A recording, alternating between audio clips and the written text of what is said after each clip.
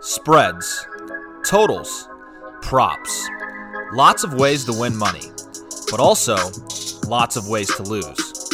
It's time for some sharp analysis. All sports, all over the globe, all the time. Home of the Guess Better jackpot, it's Core Bets. Here is your host, Dylan Corbett.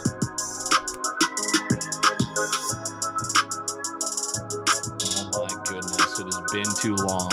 Obviously, I've still been betting, but it has been a while since we lost the NFL, right? We are gearing up towards the NFL. And I had a couple buddies mention to me while I was in Chicago, hey, let me get another shot at the Guess Better jackpot.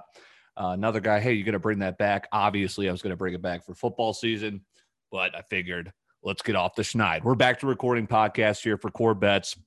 Winging it coming out this week, also Corbett's Corner, as we get back into a more fluid schedule here, getting to more daily content as you're used to at the beginning of last year, of course.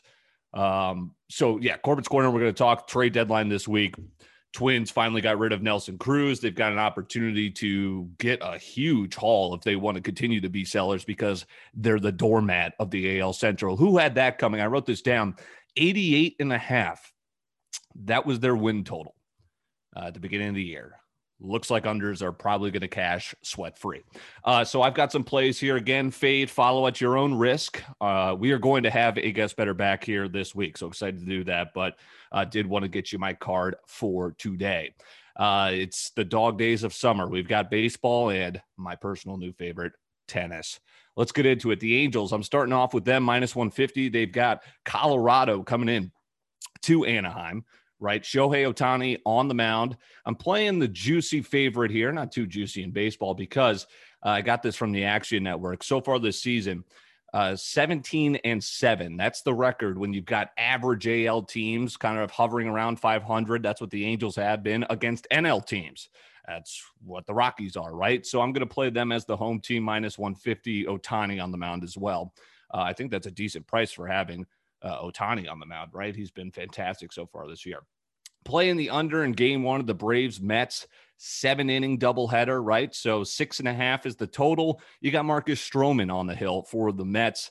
I think that's a great opportunity to get, 6.5 here. You have to give up just what? You have a couple of shutout innings there from Stroman. It's been fantastic. Mets totals at Citi Field this year, 13-24 to the under. Let's play that under in game one. On another home team, I'm on the Red Sox minus 145. Better team right now. They had the crazy come from behind victory over the Yankees, who just can't buy a break lately. That was yesterday. So maybe a letdown spot here, but they're fighting at the top of the AL East with the Tampa Bay Rays. Rays just added Nelson Cruz, a big slugging bat to that lineup. So I think the Red Sox, no Xander Bogaerts. I saw he was out of the lineup, so that might be tough, but I'll get to this stat here from what I've been doing on home teams this year.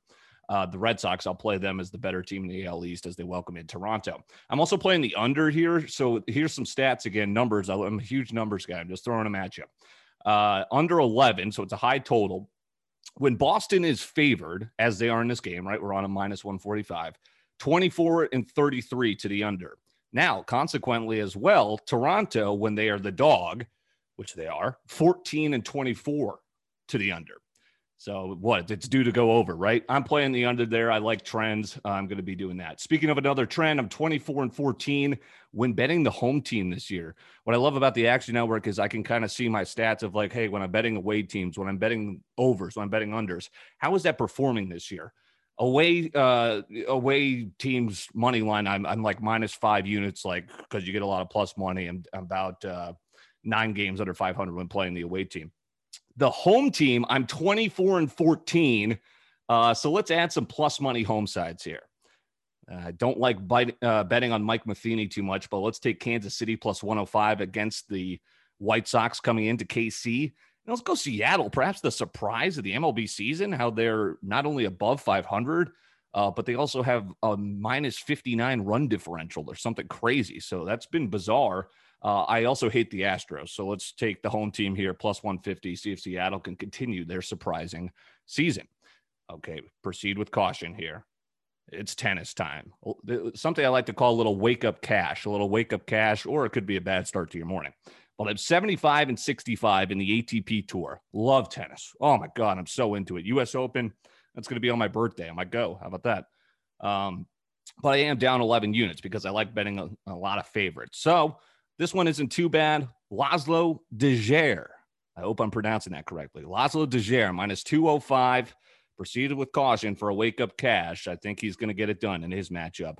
A little morning ATP action. That's the card. This is Core Bets. We're back, and we're back with a guest bettor later this week, as well as Corbett's Corner as we prepare for the MLB trade deadline. And then, of course, the latest episode of Winging It. We'll talk to you tomorrow. Let's cash.